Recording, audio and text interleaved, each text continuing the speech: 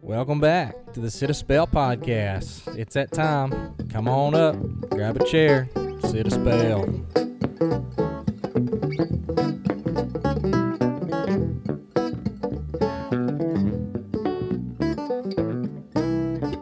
Well, it's 12 o'clock on the dot. How we all got to the same place at the right time is a miracle, because if you know Megan Brown, Crystal Blankenship, or myself, I'm usually saving seats and they're usually bringing me coffee. So, boy, that was a call out. You just called us out.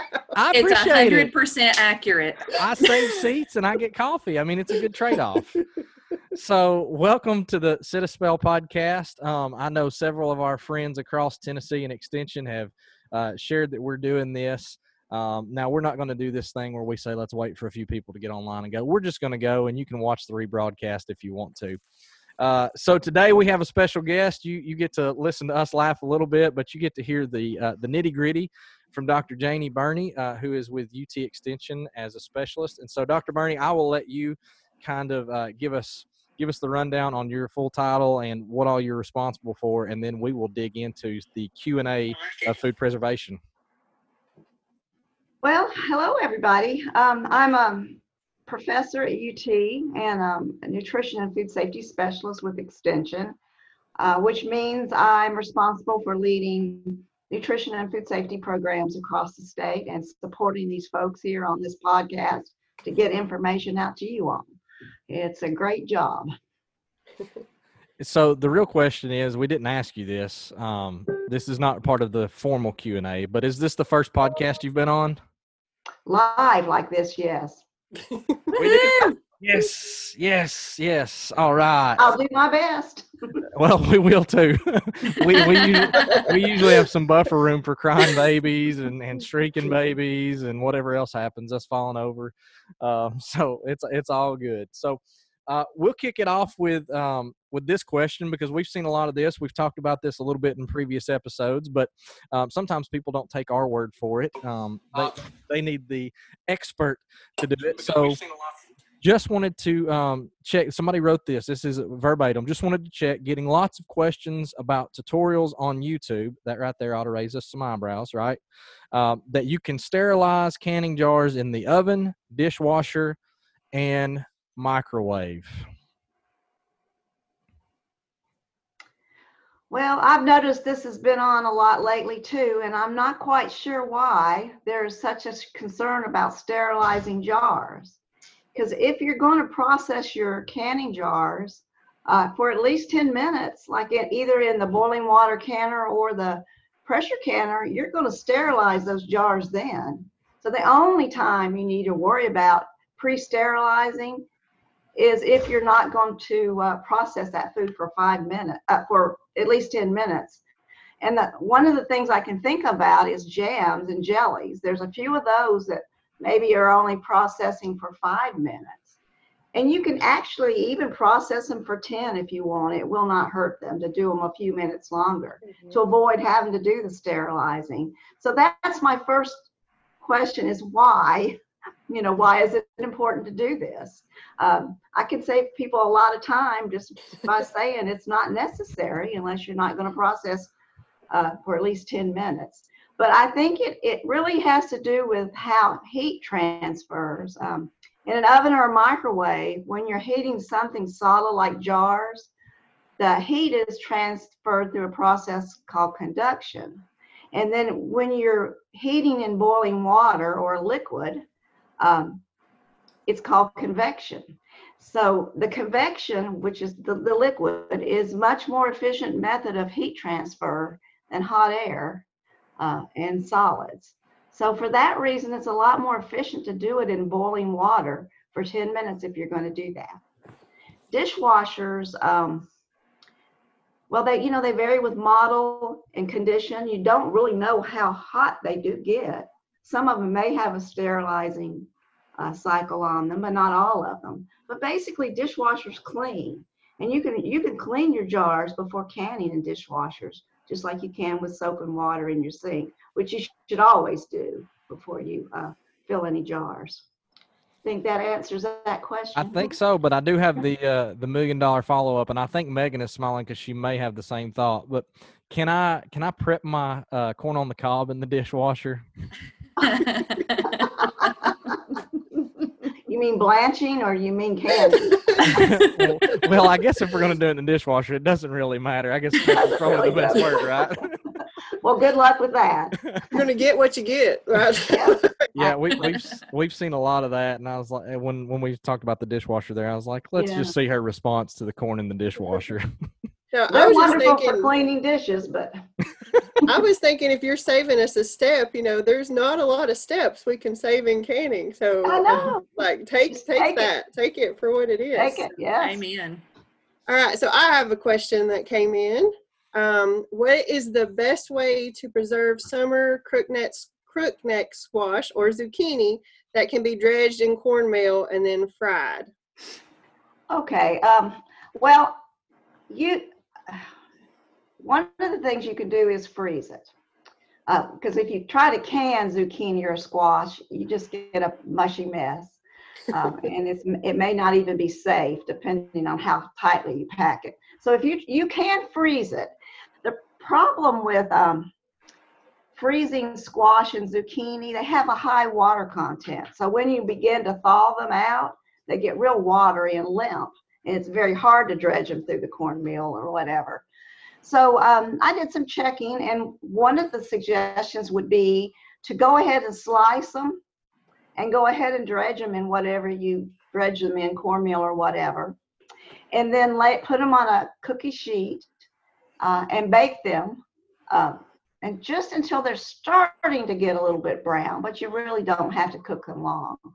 One thing this will do you'll lose some moisture that way, which is good. And so what you want to do as soon as you get them out of the skillet, put them on put that cookie tray. You can put a cookie tray inside the oven, inside the freezer, kind of like what we call a tray method for berries, and just freeze them in layers like that. And then just as soon as they're frozen, you take them out and put them in a freezer bag or freezer container that way. And they're loose and they won't stick together, and you can get out what you need at a time. But I would suggest trying a small batch of that just to see how it goes. It's not going to be as good as if you just do them fresh, because there are texture changes. All right. Well, my next question that came in says, Dr. Janie, I love boiled okra. Is there a way to can it without pickling it to enjoy it in the winter? We're all laughing because none of us like boiled okra. No. Well, it's something it's real plentiful in the summertime, and some people, they just need to figure out a way to use it up before it goes bad. But you actually can. You don't have to pickle it. You can okra. It's a low acid food, so only safe way to do it would be to do it in a pressure canner. If you acidify it like you do when you do pickled okra, you can use a water bath canner, but it's not safe to do it that way if you don't acidify it with something like vinegar. So just plain old boil, you can do it. We use a hot pack process, which means that you cook the okra in hot water for about 2 minutes, and then you pack it in jars.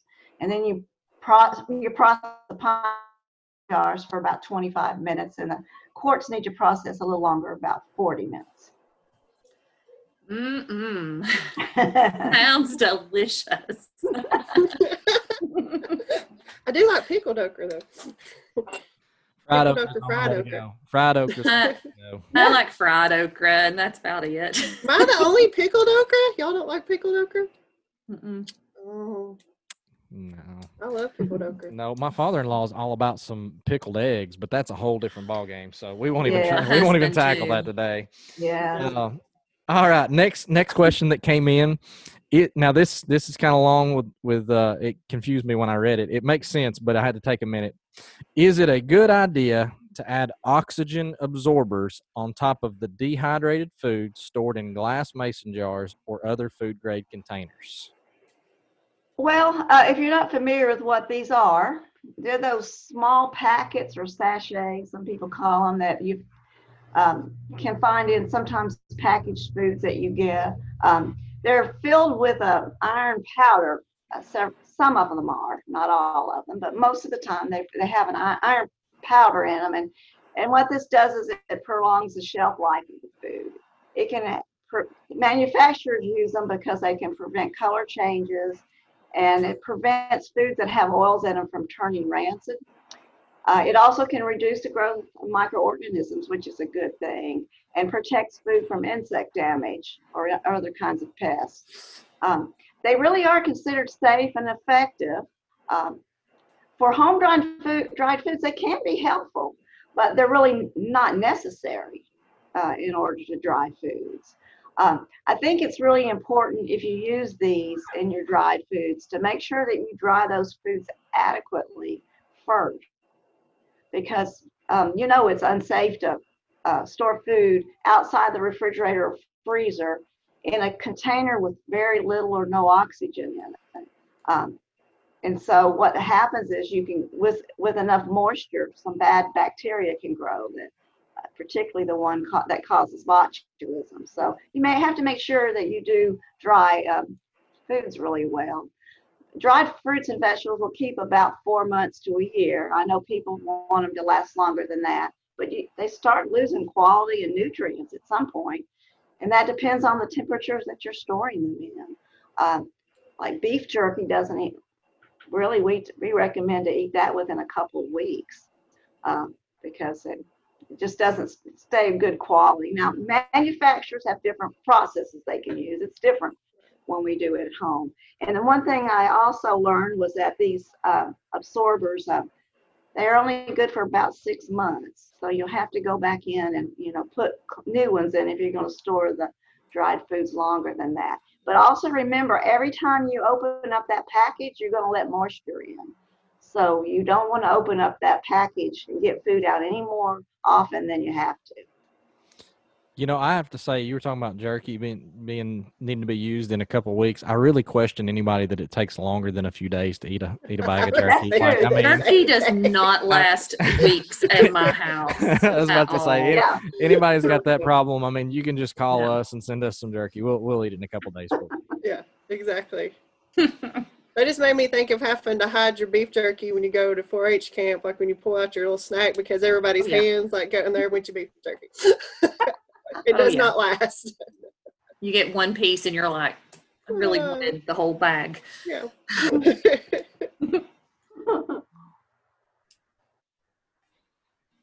Okay, I'll be honest. Am I next? I can't remember. I think you are. I think about the list of websites. Oh, am I doing that? Okay. Yeah. All right, awesome. Let me pull her up. Sorry. Dr. Burney, could we get a list of websites that we can refer people to for tested recipes? Sure. I know I keep sending everyone to the National Center for Home Food Preservation, but I do that because not only do they do testing of new recipes that you can't find in USDA books, just a few years back. They're always doing new things. But also there's a link on there called Publications. It's on that left side bar. And you click on that and you can open up all kinds of publications from all different universities across the country. Penn State is has a really good site. And then another thing, another good one is Idaho, and also the University of Minnesota also have online videos. So we can post those. Sometimes the videos cost a little money, sometimes they're free, but there's something that you can do online, even if you don't live in Idaho or Minnesota. And, as far as using Ball canning books, those are fine. what really concerns me is if you're working with low acid foods where botulism is a concern, you have to be very careful Mhm. and stick with those tested recipes from USDA and the universities. But jams and jellies, things like that are not as dangerous. You mostly have issues with yeast and mold with those, and some kinds of spoilage. You can use, the ball recipes, or you can actually for jams and jellies, a lot of the companies that make pectin will give you instructions on how to do the recipe. So those kinds of things are okay. Um, I guess we don't, because University of Tennessee doesn't promote a certain company, that's why you won't see ball canning and all those on our materials, because we really want to be fair and not promote one company over another. Right. Crystal, I'll admit that I messed up on the production notes, and you got back-to-back questions because of that one we talked about. Did you just say production notes? I did did. to make it sound really official. What it really did. is, what it really is an email that we sent amongst all four of us that said, "Here are the questions we have." So My production notes are on the back of an old envelope. my production notes are printed out form of the email with numbers circled around. It's still a production note, Megan. I was like, It's all "Whoa, good. I didn't know." It's all good. I production. apologize. I like it. Megan and I have been parents just podcasting. showed up It's like, to hey, pick Daddy up my Jack. little. So sorry about the No. knocking. You're good, but I will say, just in Megan's defense, we've been podcasting together in some form or fashion for probably 3 years now, right? And I don't think Mhm. I've ever said the term production notes and or sent an email with what we're talking about. So No. that's I why usually she's just- making fun of me. Yeah. Just usually that surprises me, and then it catches me off guard, I guess, for content. So thank Which you for not doing that today. It's usually topic and record. Yeah. It's only because it wasn't for you, Megan. He was being kind to Dr. Bernie. Yeah, it wasn't for me. I know. I mean, All right. He likes us to be organic. Well, yeah, exactly. Off the cuff. What happens? What happens? All right. Our next question, since Justin messed up in the production notes, Dr. Bernie, we are starting to see a lot of roadside stands, farmers markets, things being sold and opening back up across the state. And the question is, what kind of goods am I allowed to sell at these places, and what's safe to sell? Well, you can sell things like jams and jellies, cakes and candies, breads, those kind of things that don't have to be under a tight temperature and time control. Are you laughing at me? No, I'm all in on the cakes and Okay. candies. He's That's That's what I'm excited about. He started dancing when you said cake. Now, those foods, it's not that they're free from danger or whatever, but they're just not likely to support the growth of the bacteria that can really make you sick. So it's better to stick with those. And then as you know, the state of Tennessee will inspect kitchens for people who wanted to produce and sell. It's different when you sell something versus when you just make it for your family and friends. When you start selling food, that's a whole different situation. So there are classes at UT that you could take on safely preparing these foods in the home for sale.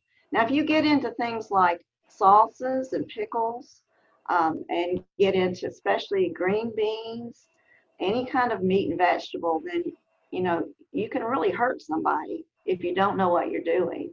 If you get out there and sell it to somebody and they get deathly sick, then it's on you.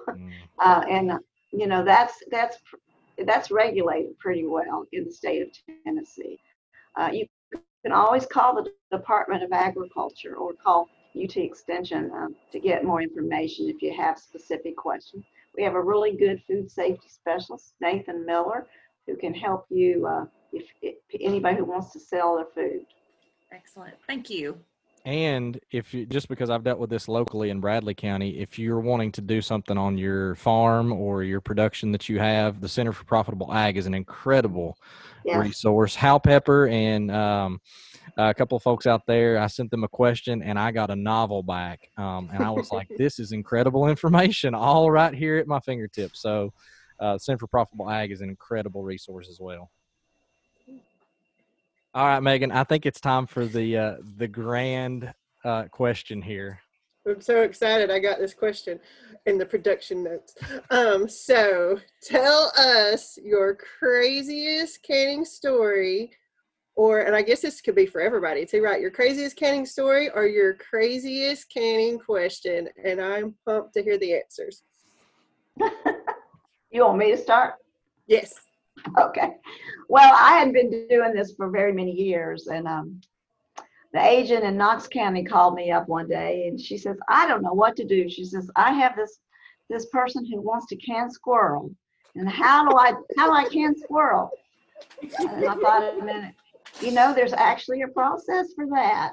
You're looking my book for squirrel. Yeah, you can can squirrel. And right now when people are hunting, maybe meat's not in good supply. Well, maybe that's not a bad idea. You want to make sure so that it doesn't taste so gamey to soak it in a brine for about an hour, and then you process it like chicken, and it works. So if you're willing to dress a squirrel and pick it off the bones and stuff. Because if it's not beef or pork, it always tastes like chicken. Yeah, it does. Like chicken, it tastes like chicken. And I have to say, I'll throw her under the bus, Dr. Burney. These kinds of questions only happen to Heather Kyle Harmon. That's the agent of Knox County. Our name, but These are Heather Kyle Harmon stories. She needs a sitcom. I don't know if she's watching with us today or goes back and sees this, but it's true. She needs to write a book and star in a sitcom because that is perfect for her. Yep. Mm-hmm. It is. Now, another one I got that I never could find an answer for because I don't think a process exists is how to can bologna.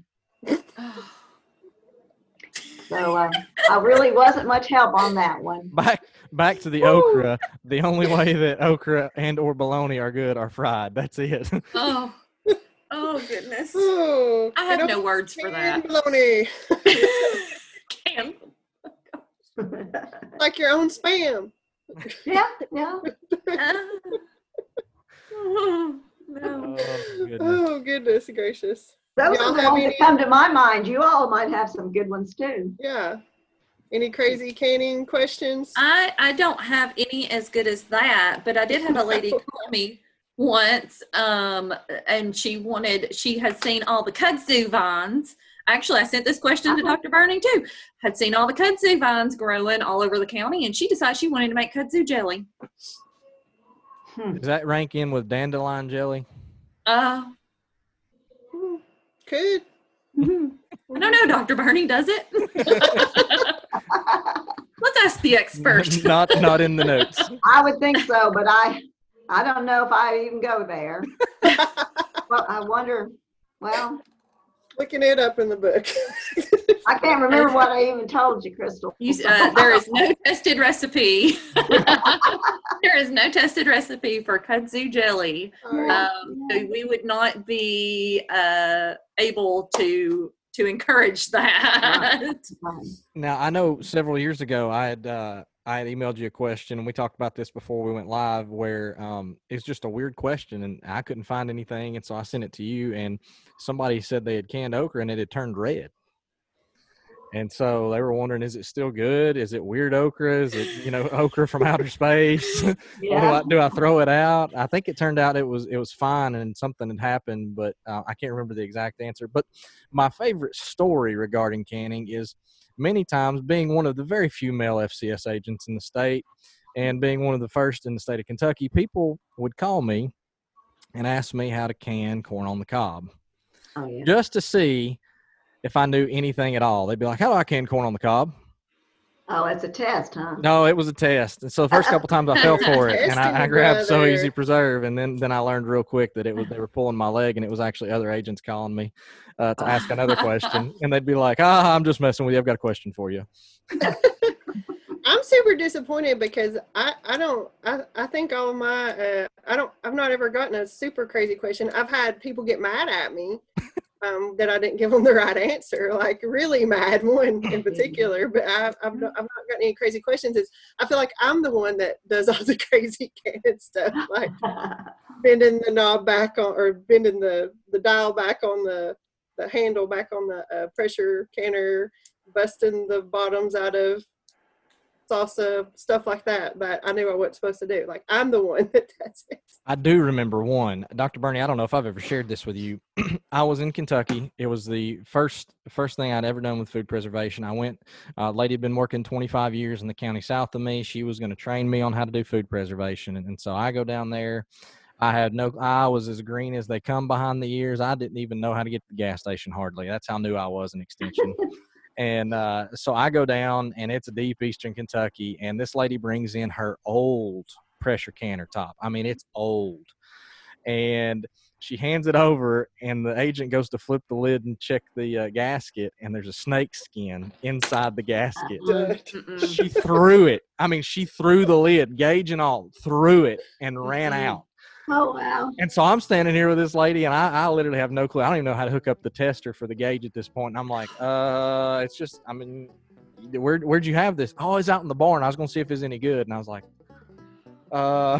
probably not. So I've not been monitoring the chat. We said we weren't going to get super distracted, but something did just catch my eye that Vicki Clark is watching with us. Hi, Vicki. Agent. And she just put her craziest question on here, so I have to read it to y'all. How many teaspoons are in a lump of alum the size of an egg? Because that was what was written down in her grandma's recipe for pickles. Oh, wow. Wow. Huh. Well, that wasn't CNN, Vicki, so we can't answer that right now. Be back, going to measure. All right, we need to go get a lump of alum the size of an egg.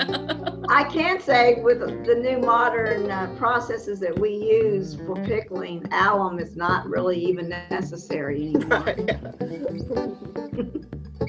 So we didn't really tackle any of the old school ways of doing things, you know, like flipping your jars or putting a hot towel over your tomatoes and letting them seal and things like that. We kind of tackled that a few weeks ago. So we left some of those things out because I believe we would all get in real deep water if we tackled that today. Because we talked about some of those. Ladies, y'all have any party thoughts or any off-the-cuff questions for Dr. Bernie? I think so. This was fun, and thank you for joining us, Dr. Bernie. Thank you, Dr. It's our Bernie. first time live, so I hope everybody else enjoyed it. And if that was a real lake behind you that you were actually sitting at, it's a digital screen, but if it were real, I would expect to see David Bilderback zooming in behind her. Yeah. You might look back there, you might see somebody in a boat. Yeah, it's a very good chance that David Bilderback is back there. So, anyways, everybody on Facebook, thank you for joining us, and thank you for participating and sharing with us. We appreciate you. Dr. Bernie, thanks for coming on. This will be available via Apple, on iTunes, through the podcast app, and also through Android and Spotify and Google Podcast. And you pick one and find it. It's probably there. So thank you all for joining us. We appreciate your time. Have a great Tuesday afternoon. Right, see you. Bye.